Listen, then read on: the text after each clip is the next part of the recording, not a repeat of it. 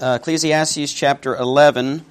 We said last time that we are sort of coming to the end here. Solomon is, if you will, making his final descent. He's circling the airport, about to make a landing. We probably will have about 2 weeks left in this study.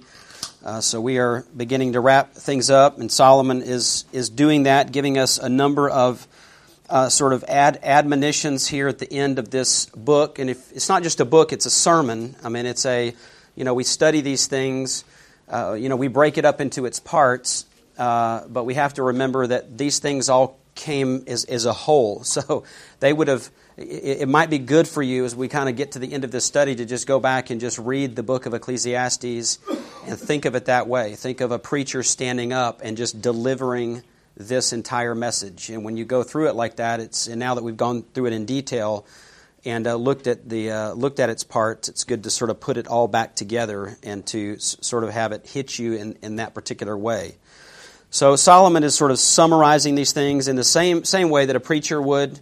He would introduce a topic and then he would give you maybe an outline and several points, but at the end of a sermon would come back and sort of summarize things, kind of sum things up. So he's giving us this summary of all the things that he's talked about up to this point, really giving us some important implications. And we mentioned last week that he's really, at this point, I think one of the things that we're gripped with at the end of this study is just how much time we've wasted. Not only the time before we came to know Christ, but even the time since then, all of the squandered resources and energy and opportunities. And we can't change that, but it seems as if Solomon is saying, listen, you recognize that, but you can redeem the time. Going forward, you can buy up these opportunities that God has for you, and really pushes us to think about the urgency of our lives and those God-given responsibilities that we have as Christians. So he gave to us, we mentioned there's 3 principles about life for those who are both young and old that we find here.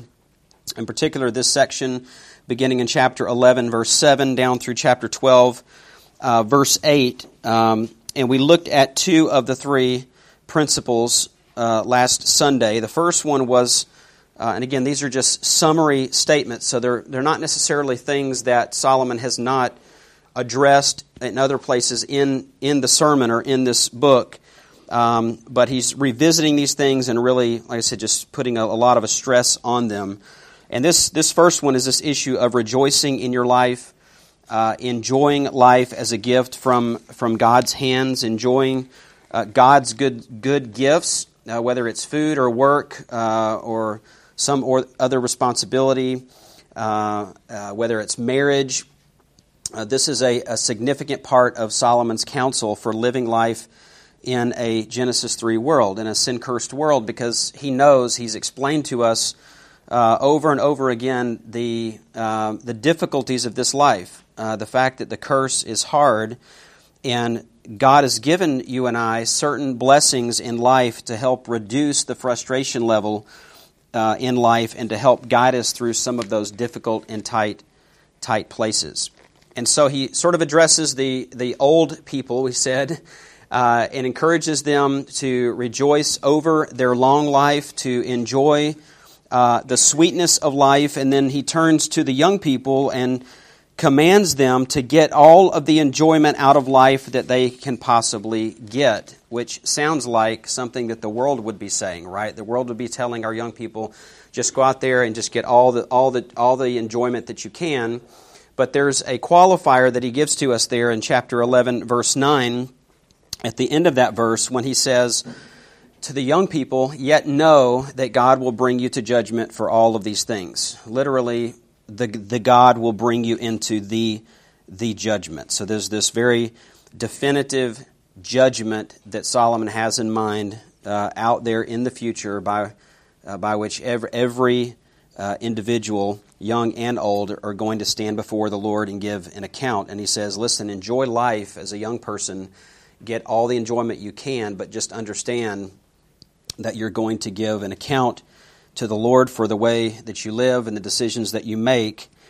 And so wise living, Solomon says, essentially enjoys life, but it does so within the boundaries of God's principles as revealed in the Word of God. And people that are, from Solomon's perspective, we ought to get the most we can out of life as long as we are both loving God and fearing God. So enjoyment has a legitimate, God-ordained place in the Christian's life. So rejoice. Rejoice responsibly. Rejoice in your life. The second principle was that we're to repent of our disputing with God. And this was verse 10, the last verse there of chapter 11. He says, So remove grief and anger from your heart and put away pain from your body, because childhood and the prime of life are fleeting.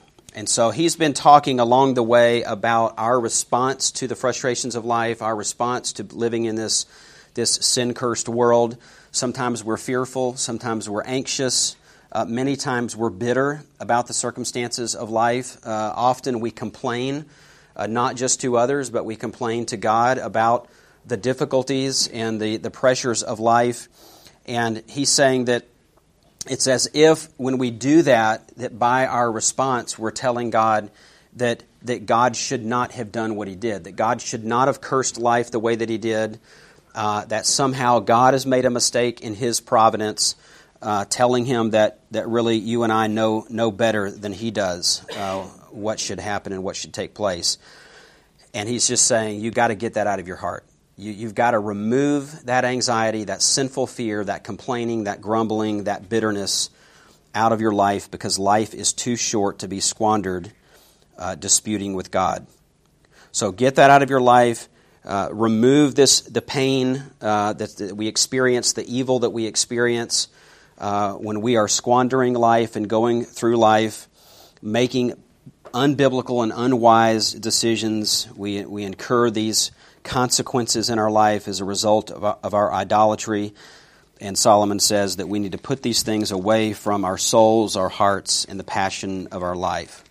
So it's this sort of summary at the end, just saying stop brooding, stop complaining, stop feeding your anger, stop being anxious and worrying all the time. Don't let those things eat away at your soul and your heart. Don't become a bitter man or a bitter woman, resenting God for what he's given you or where he has put you or placed you in life, your lot in life, and in the end, provoking God to judgment. So rejoice in your life. That's principle number 1. Repent of your disputing with God. That's principle number 2. And then the third principle we'll talk about this morning, and that is remember your Creator as early as possible. Remember your Creator as early as possible. Now, Solomon's third instruction seems to be mainly for young people, even though the old people may better understand what he has to say in these verses. Let me read them for us. We're picking up here in chapter 12, verse 1. Solomon writes, Remember also your Creator in the days of your youth, before the evil days come and the years draw near, when you will say, I have no delight in them. Before the sun and the light, the moon and the stars are darkened, and the clouds return after the rain. In the day that the watchmen of the house tremble and the mighty men stoop, the grinding ones stand idle because they are few, and those who look through the windows grow dim. And the doors on the street are shut as the sound of the grinding mill is low, and one will arise at the sound of the bird, and all the daughters of song will sing softly. Furthermore, men are afraid of a high place and of terrors on the road. The almond tree blossoms, the grasshopper drags himself along, and the caperberry is ineffective. For man goes to his eternal home, while mourners go about in the street. Remember him before the silver cord is broken, and the golden bowl is crushed. The pitcher by the well is shattered, and the wheel at the cistern is crushed. Then the dust will return to the earth as it was, and the spirit will return to God who gave it. Vanity of vanities, says the preacher. All is vanity. Now, in this section, Solomon paints a fascinating picture of old age and eventually death. But before we get to that imagery, I want to just look it carefully at this verse 1, he just says here, remember also your Creator in the days of your youth, which is an interesting statement because Solomon refers here for the first and only time in the book of Ecclesiastes as the Creator. Up to this point, throughout this book, he's used the term Elohim to refer to God, but here he uses a term that describes God as the one who creates. And in verse 7 he says this, Then the dust, which is an obvious reference back to Genesis chapter 3, verse 17, and the curse of Adam, and we've seen these references all through Ecclesiastes. He says, Then the dust will return to the earth as it was, and the spirit will return to God who gave it. So when you die, says Solomon, your spirit, your breath of life returns to God. God takes it back. So the question is, what do you call the one who gives life, and then when he is done, he takes it back? You call him your Creator, right? He's the Creator. So when Solomon says, remember your Creator, and then he talks about death in verse 7 and says that life that was given to you at conception by God is taken back by Him when you die, he's emphasizing that God controls the entire cycle of your life. So he's just saying, listen, He's the one that gave you life to begin with. He's the one that's going to take that back when He's ready in His timing. Or we might say this, He is the potter and we are the clay. Right? So He is the one in charge of the beginning of our lives, the end of our lives, and everything in between. From conception to death, God is in charge of all of that. And so he just simply says, what do you call that? What do you call that kind of God that is in charge of your beginning, end, and everything in between? You call Him your Creator, which implies your utter dependence on God, which implies your complete submission to His authority. So he says, remember your Creator. And to do this, to fulfill that command, we have to understand this word remember, which meant more than just to have a thought pass through your mind. In fact, it's the same word that was used in Genesis chapter 8, verse 1, where it says that God remembered Noah. God remembered Noah. So it's not like God said, Noah, there you are. It's not that, right? In a theological sense, it means to think about something or to think about someone and to act on that knowledge.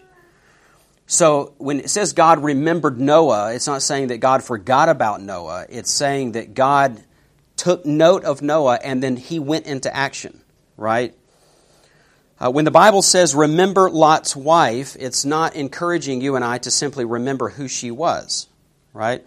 It's encouraging you to also think about what she did and why she did it, and what happened to her as a result, and if there's something that's commendable about her, to emulate that, but if there is something that should stand as a warning for us, to take note of that and to act accordingly. So we might say, remember and take action. Think about God and take specific action in light of those thoughts. Remember God and act on that knowledge. So it's the very opposite of being what we refer to sometimes as a practical atheist. A practical atheist is someone that believes God and includes God in their, if you will, their doctrinal statement. Right? So when they profess to know God, they profess to worship God, but the reality is that throughout their day and throughout their week, they don't think about God at all. Right? So God's only in their doctrinal statement, but when it comes to actually thinking about Him and living life in light of who He is and what He's done, they don't do that. They fail to do that. And in contrast to that approach, Solomon's command is to remember your Creator. So you remember who God is and you remember who you are. Right? God is the eternal one who exists independently from all that He's made. Right? When we say God is holy, we typically think of holiness as purity. Right? God is pure, which is true, but probably the more accurate way to think about holiness is that God is separate. Right? God is distinct. God is different from everything else.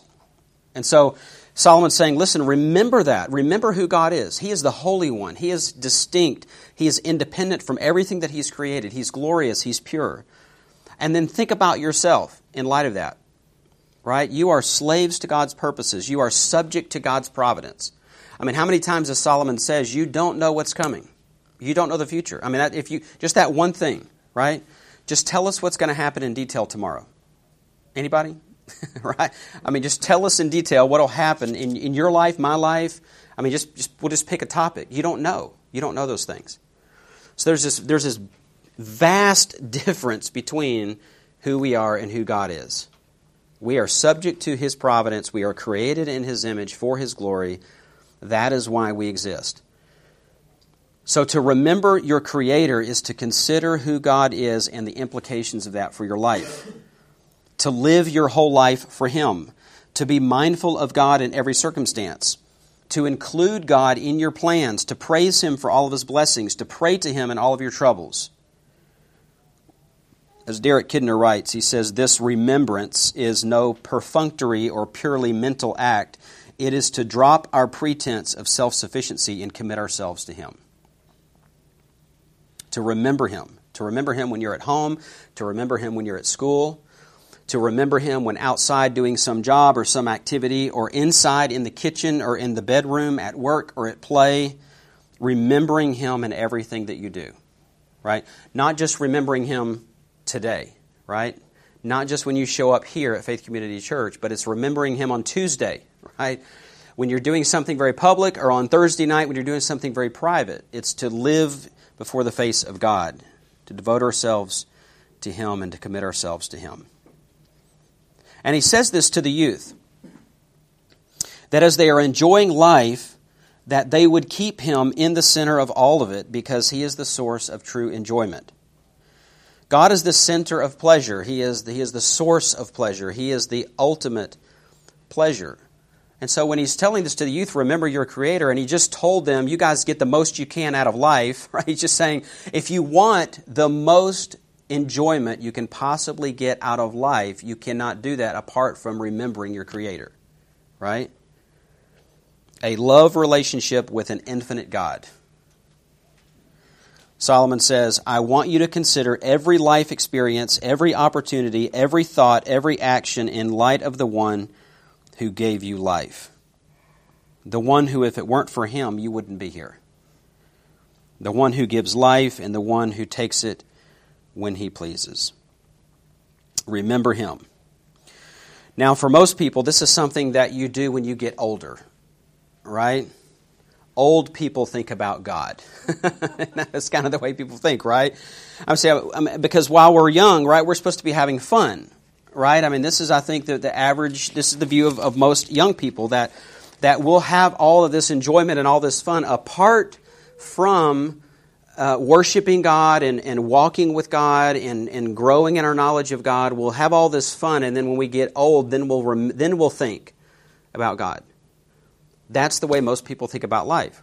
That when we get too old to do anything else, we will contemplate God.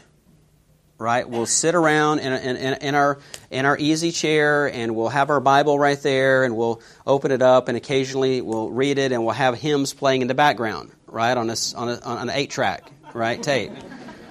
I mean, that's the way young people think about it sometimes. Solomon says that's worldly. That is a foolish way to live life. The time to put God at the center of your life, the center of your enjoyment, and the center of everything that you do is not when you're old and feeble, but when you're young. When you're young. Remember your Creator early and often. When you have energy and vigor. He commands those who are young, don't wait. Start now when you have enthusiasm and strength. And to drive home this point, Solomon proceeds to give you the most amazing picture of the infirmities of old age. Not for the purpose of making you afraid, not for the purpose of stirring up fear about growing old, but to compel you to turn to your Creator while you were young. As usual, Ecclesiastes is true to life, right? Even the painful parts, the parts that we sometimes try to hide behind closed doors. So, and what I mean by that is, when's the last time that you went to a nursing home?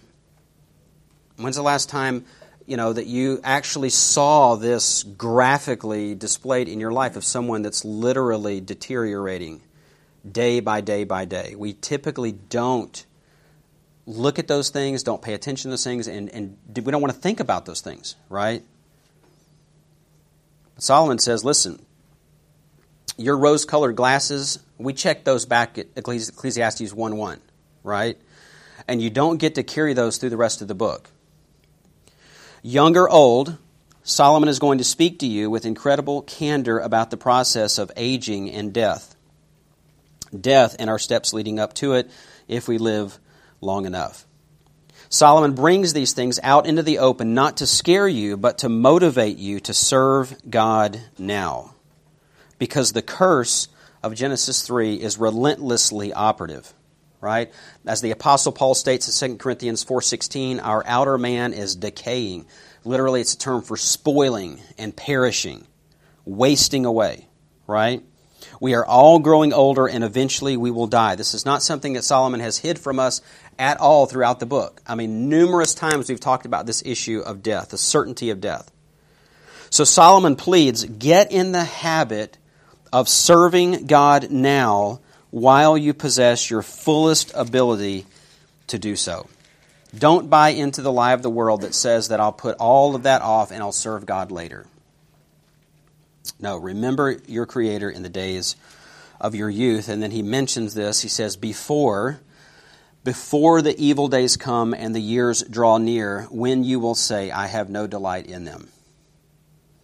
Now, from the verses that follow, we understand that the evil days are the final failings of health and mind that precede and signal our death. Youth is packed with vitality and productivity and strength, but there may very well come a time, says Solomon, when life becomes weary, tiresome, and painfully drags on. He calls them evil days, which doesn't mean that they're wrong or they're morally evil. Rather, they are the tiring and the weary days of failing loss. Loss of eyesight, loss of hearing, loss of memory, loss of ability, loss of mental capacity, loss of independence. Again, Solomon isn't making fun of old age, and he's not trying to make you fearful of it. He's simply telling you to love God, to love Christ, and to serve Him now. Because there will come a time when, yes, you may have a deep sense of joy and a walk with the Lord and a great sense of fellowship with the Lord in prayer in the closing years of your life and a growing sense of anticipation. But you will also say, I have no delights. So remember your Creator. Verse 2, before the sun and the light, the moon and the stars are darkened, and clouds return after the rain. This verse compares the troubles of old age to a gathering storm. Philip Ryken states says it this way. He states, both night and day are darkened by clouds, and after the rain falls, the storm clouds gather again. This is what happens as people grow old. When we are young, there is still time for the sky to clear. But when we are old, we suffer one trouble after another, with little or no time to recover. Some people believe that what Solomon is referring to here is the gradual fading of the mental faculties, that the mind begins to go, mental powers begin to go, the powers of reasoning, the powers of imagination, the powers of memory. Someone once said, about the time that your face clears up, your mind begins to go. Right? Because literally, I forget the exact number, but it's like mid-20s, I think that we begin to have less and less cells or something like that. So just about the time we get the acne resolved, then our mind begins to fade. Regarding verse 2, Derek Kidner also says that this scene is, quote, somber enough to bring home to us not only the fading of physical and mental powers, but the more general desolations of old age.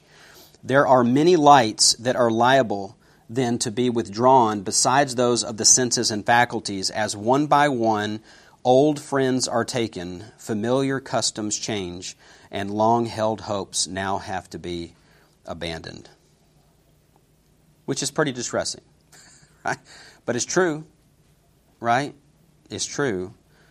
And after 11 chapters, Solomon isn't about to start concealing the truth and protecting you from the realities of living in a Genesis 3 world.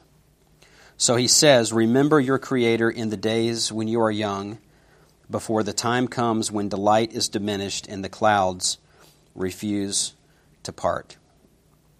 Now in verses 3 to 4, Solomon continues to describe aging in graphic terms. But he changes the imagery. He says, remember your Creator before, verse 3, in the day that the watchmen of the house tremble, and the mighty men stoop, the grinding ones stand idle because they are few, and those who look through the windows grow dim, and the doors on the street are shut as the sound of the grinding mill is low, and one will arise at the sound of the bird, and all the daughters of song will sing softly. Solomon describes for us what was once a great house, a great mansion, but one that has gradually fallen into disrepair and decay. He uses that image of a grand but decaying mansion to portray the gradual physical decline of a young man once proud and strong, but no longer so. Perhaps Solomon was thinking about his own father David, right, when he wrote these words. King David, who was once a valiant warrior, a strong leader, but who eventually, according to 1 Kings 1:1, grew old and frail, so frail that no matter how many clothes they covered him with, he could not keep warm. So let's consider the imagery. The watchmen of the house tremble, which most likely refers to the hands and the arms of a man, right? The hands and the arms are what a man uses to guard the body, to fend off attacks. They feed and they provide. Once agile and powerful, in time, Solomon says, they weaken and they begin to tremble and to shake. Just this week, earlier in the week, I heard on the radio a lady sharing about her father who was now old and could not feed himself anymore, and she actually mentioned this because his hands and his arms shake so badly that he could not even hold a utensil. And she was just sharing about the love that her mother had for her father and how her mom would literally feed him every bite of food every day. So the watchmen of the house tremble. Next he says, the mighty men stoop, which in this Solomon depicts the male servants in this decaying mansion. In its prime, the servants of this great house were tall and straight-backed and strong, but now he describes them as bent and shuffling, which probably refers to your body's most powerful servants, your legs. In fact, in the Hebrew it says, the strong men are bending themselves. It's a reflexive verb, so it's just saying that the strong men are bending themselves. As if to say, they're doing this on their own. Okay? Yeah, I mean, you go, I think I just saw somebody earlier coming to church, and they were kind of like, this is the legs, right? In other words, he's just saying that your knees will begin to buckle.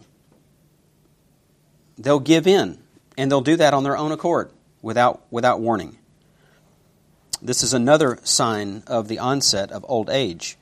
Someone says, when your knees buckle, but your belt won't, right? Once a person's legs were thick and strong and solid, but with age they become weak and unstable. The next image looks at the female servants. Those are the male servants. Now he looks at the female servants in the mansion. He says, the grinding ones stand idle because they are few. These are the female servants in a large household who would spend their days pulverizing grain between two rocks in order to make flour for baking bread. But in this house that Solomon describes, the work has practically stopped because the grinders are too few and they become discouraged. Of course, he's talking about here the teeth, saying that as your teeth fall out, the few that are left get discouraged and become ineffective. Meal times are prolonged because it takes so long to get food lined up with the few remaining grinders, right? Or just say you go from steak to nutritional drinks, right? From meats to applesauce, Okay? Those are the teeth. Then Solomon says this, those who look through windows grow dim. An obvious reference to the eyes. He's simply saying that the eyes darken, the eyes that could spot things in earlier years far away and read the smallest of print can't do that anymore. Right? Can I get a witness? Yes? Okay. This has just happened to me in the last few months. To that point, I walked into Randy Cook's office and I said, so now where did you get your reading glasses? You know, how much did those cost just a few months ago? So I have them sitting. I don't use them a lot, but I've just found that for the first time in the matter of the last literally 2 to 3 months, that when I go down to look at my Bible, it takes a second, you know, and you're having to push it away a little bit and pull it close, and that makes a little do. What's that? Yes, welcome. See, if Mike Lee were here, we would be having this. He was challenging this. So when just because they started printing everything too small. Is that it? Yeah. It's all about the font. Yeah, it's all about the font. He continues here. He says the doors on the street are shut. Now, in a number of places, the Old Testament refers to the lips as the doors, and the doorway was a means of communication with the outside world. But now Solomon says the doorway is shut, which speaks of the gradual descent into silence which overtakes many elderly people. They talk less and less until communication with the outside world is shut off completely. In fact, even this has this concept of even the lips actually closing in, which if you think about the teeth disappearing, right, is a natural consequence of that. Another, he says, as the sound of the grinding mill is low. Now, to understand this, you have to imagine sort of a courtyard with an open area in the center and houses all around the courtyard, sort of laid out in a square, sort of a square-type pattern. And this open area was the place where the grinding mill was located, and much of the work got done. So in the middle of the day, the rooms of this house would have been filled with the noise and the racket of the labor which was being done outside, and the conversations and the laughter of those working in the courtyard, such as the female servants working with the grinding stones. But for the elderly person, those sounds eventually become indistinct and over time fade out altogether. People seem to mumble, and everyone seems to talk in a much lower tone than they used to. But interestingly, Solomon contrasts deafness on one hand with lightness of sleep on the other, because he adds this, one will arise at the sound of the bird. That is to say, the elderly person who can't hear the preacher at church anymore, but when the earliest of early birds chirps in the morning, they immediately wake up and can't fall back to sleep again. Okay, now anybody want to testify to that? Okay, those are things that change, and I have that conversation. Actually, I'm amazed at how many people have brought that up, just how light their sleep is. So on one hand, they can't hear as well as they used to, but then for some reason, the smallest of sounds, the lowest of sounds in the middle of the night will wake them up, and they sleep very, very light. And the blissful and uninterrupted sleep of youth is a thing of the past. His last image there in verse 4 says, all the daughters of song will sing softly, or literally it will be brought low, which could refer again to deafness and the fading of the music, or maybe it's the individual's own ability to sing, their own music abilities that diminish. Whatever the case, the thing that dominates this, if you think about everything that he's saying, if you put one word over it, it's loss. Okay? A sense of loss dominates this scene of this mansion, of this house. He goes on there in verse 5 and says, furthermore, men are afraid of a high place and of terrors on the road. The almond tree blossoms, the grasshopper drags himself along, and the caperberry is ineffective. For man goes to his eternal home while mourners go about in the street. So he talks about these men being afraid of a high place, being afraid of threats on the road, on the way. This once young man who used to climb mountains and scale cliffs exhilarated by the sheer risk and the danger of it, right? So we're talking about an adrenaline junkie.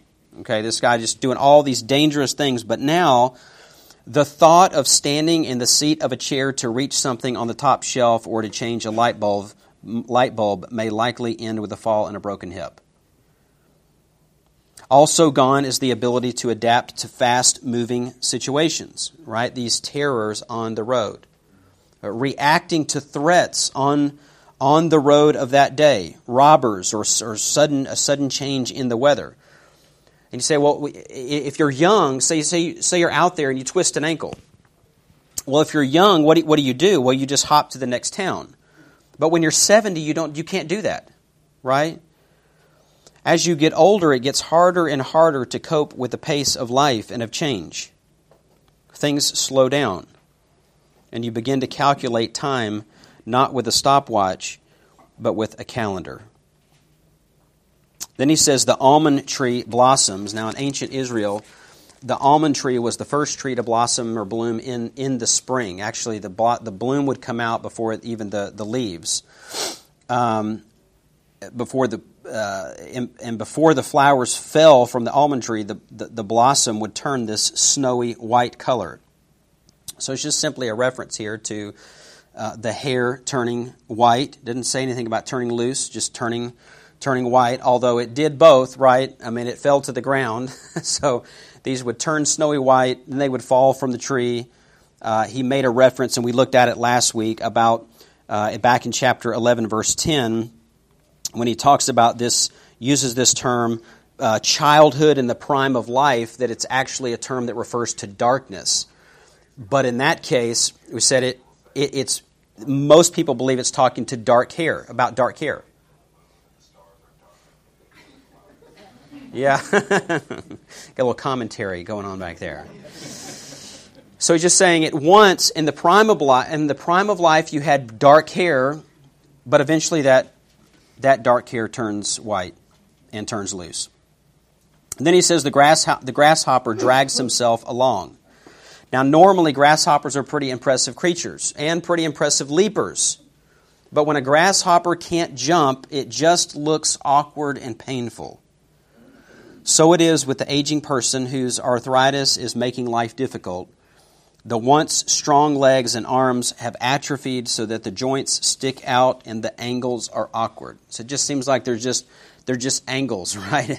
They're just joints. It takes a long time to get anywhere, right? So the grasshopper just drags himself along, and then finally he says the caperberry is ineffective. Now, caperberries were used in that day as an aphrodisiac. So we're talking about, this is like ancient Viagra, okay? And he's saying that they would use it for that purpose, but he's just saying that's ineffective, right? That's ineffective. No matter how strong a dose, sexual desire and potency decline.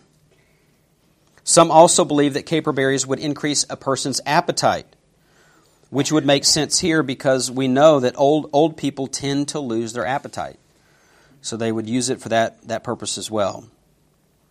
And this road, Solomon says, eventually ends in the dust of death. He says, for man goes to his eternal home while mourners go about in the street.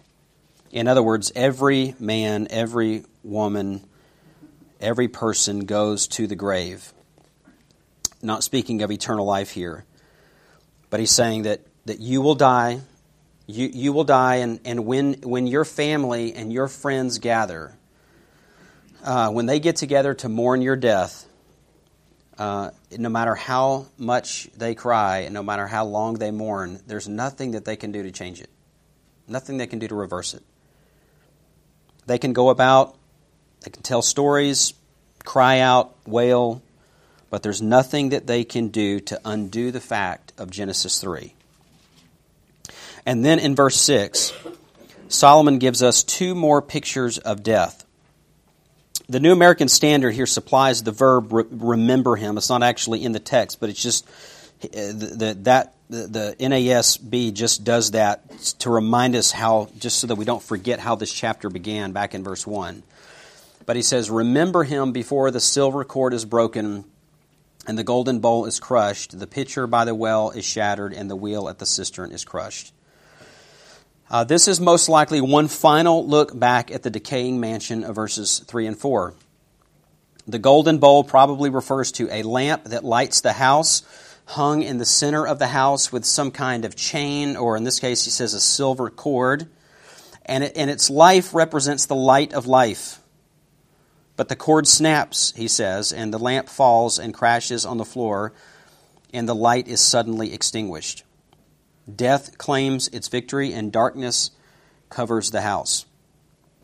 Interestingly, it's very likely that only wealthy people would have had these kinds of lamps, these such costly lamps, which may be Solomon's way of saying that death is no respecter of persons.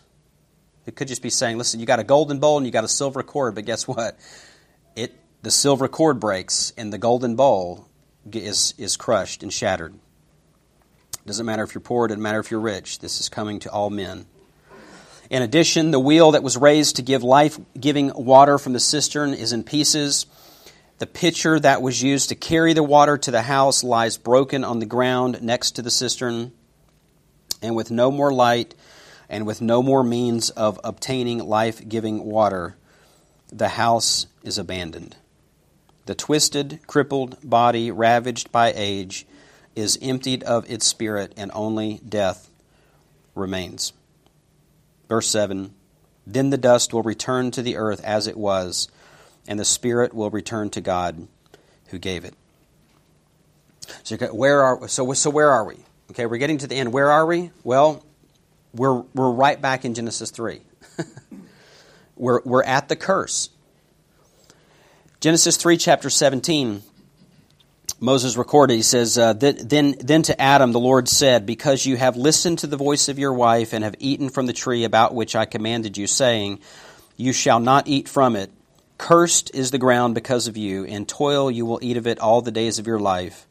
Both thorns and thistles it shall grow for you, and you will eat the plants of the field. By the sweat of your face you will eat bread, till you return to the ground, because from it you were taken. For you are dust, and to dust you shall return. It's the curse. He's just saying we can never escape this, which doesn't sound very encouraging, but it's the Bible, right? It's true. And then Solomon says something that takes us back to the beginning, not back to the beginning of the Bible in Genesis, but back to the beginning of Ecclesiastes in the very first chapter in verse 2. Vanity of vanities, he says there in verse 8, says the preacher, all is vanity. So you and I are on an inevitable slide to the grave. We don't know when it's going to happen, but it is going to happen. Which sounds hopeless, but not for those who pay attention and who do what Solomon has said for us to do in chapter 12, verse 1. Remember your Creator. Getting to know our Creator before we grow old and die is the most important thing that we can ever do. To the young people, Solomon cries out, remember God now while you still have your wits about you, while you are still charting your course in life, while you are making important decisions about what to do with your abilities and your gifts, while you still have a whole lifetime to live for His glory.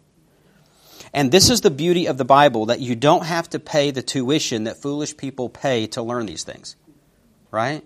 I mean, the fact that you might be here this morning and be in that category of young people and to hear these kinds of admonitions and instructions, what a blessing. So Solomon says, don't wait until you are old to put God at the center of your life. Remember Him. On the other hand, Solomon doesn't shield us from the reality that growing old and facing death are some of the hardest experiences of life. And yet, he doesn't at all treat aging and dying without dignity. In fact, he shows us through the use of this incredible poem, this beautiful poem, the loving care of God for His people all through life, even down to old age and then on to the grave. In fact, Psalm 116 verse 15 says, precious in the sight of the Lord is the death of His godly ones. And it's not only the death of His saints that is precious to God, They are precious to God throughout the whole process of aging. Even as you grow old, you are alive by the power of the Spirit living in you. Though outwardly you are wasting away, inwardly you are being renewed day by day. And be encouraged by this as well. Your Lord remembers you even if you don't remember Him. Right? I mean, if you've entrusted yourself to the Lord, there may come a time when you don't remember everything that you used to know about even your own walk with the Lord, your own relationship with the Lord. But God won't forget. Even to old age and gray hairs, God will not forsake you. So life isn't to be taken casually. It's not to be taken carelessly, because life doesn't go on continuously. This is a message to those who are young. God has designed you to be empty without Him. You're not getting any younger. Now is the time to prepare for eternity. Remember your Creator, relate to Him, walk with Him, learn to know Him while you are young, before the pressures to conform go up, before the evil pressures to fit into the ways of the world increase. Follow the example of Christ, who put God first in His life, who understood the key to life and understood how to handle the problems and pressures of life, who knew that the key was to be in relationship and communication with the living God who is at work in the affairs of men. Christ saturated His mind with the Scriptures. He filled His mind with what God had said and kept increasing, Scripture tells us, in wisdom, stature, and in favor with God and men. Follow His example. Then there's also a message to the elderly. Finish your course with joy, still bearing fruit, full of sap and green, ripe for ongoing ministry. Solomon says, be a lifelong learner. Be a lifelong influencer and a relational force shaping some aspect of someone else's life. You don't have to be gripped by the fears of the uncertainties of life and the certainty of death. You don't have to be tossed about. Remember your Creator, who is also your Savior and the one who promises life, eternal life, to those who trust in Christ. Let me just wrap up by having you turn over to Revelation 21. Revelation 21. In verse 3, and this is John, the Apostle John. In Revelation 21, verse 3, he says, "And I heard a loud voice from the throne saying, Behold, the tabernacle of God is among men, and He will dwell among them, and they shall be His people, and God Himself will be among them. And He will wipe away every tear from their eyes, and there will no longer be any death. There will no longer be any mourning or crying or pain. The first things have passed away. And He who sits on the throne said, Behold, I am making all things new. And He said, Write, for these words are faithful and true." So that is to say that the frustrations and the vanities that Solomon has been describing in Ecclesiastes have been resolved. Right? So we're dealing with the curse of Genesis 3. But what John is describing here is saying it will, in God's plan, in His time, these things will be resolved, ultimately. Revelation 22, verse 1. "Then He showed me a river of the waters of life, clear as crystal, coming from the throne of God and of the Lamb, in the middle of its street. On either side of the river was the tree of life, bearing 12 kinds of fruit, yielding its fruit every month. And the leaves of the tree were for the healing of the nations. There will no longer be," what? "Any curse. And the throne of God and of the Lamb will be in it, and His bondservants will serve Him. They will see His face, and His name will be on their foreheads. And there will no longer be any night, and they will not have need of the light of a lamp, nor the light of the sun, because the Lord God will illumine them, and they will reign forever and ever." Amen. All right. Well, we'll stop there for this morning. We'll come back and we'll finish out beginning there in verse 9. We've got probably 2 more lessons we'll probably tackle 9 to 11, and then just save that conclusion 13 and 14 for our last week of the study.